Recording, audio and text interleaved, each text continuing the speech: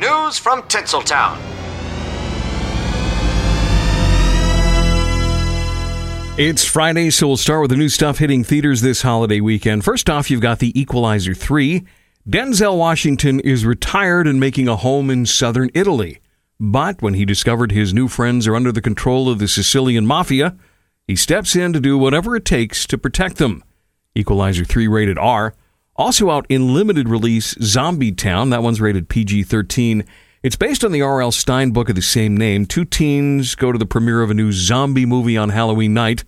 It's the first movie in 30 years from a reclusive director played by Dan Aykroyd. Unfortunately, the roll of film turns out to be cursed and causes the town to turn into zombies.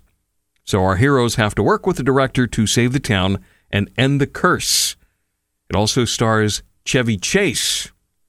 And the last time Chevy Chase and Dan Aykroyd co-starred together in a film, it was Nothing But Trouble. And we know what a cinematic masterpiece that turned out to be. The Rock and Oprah Winfrey created the People's Fund of Maui.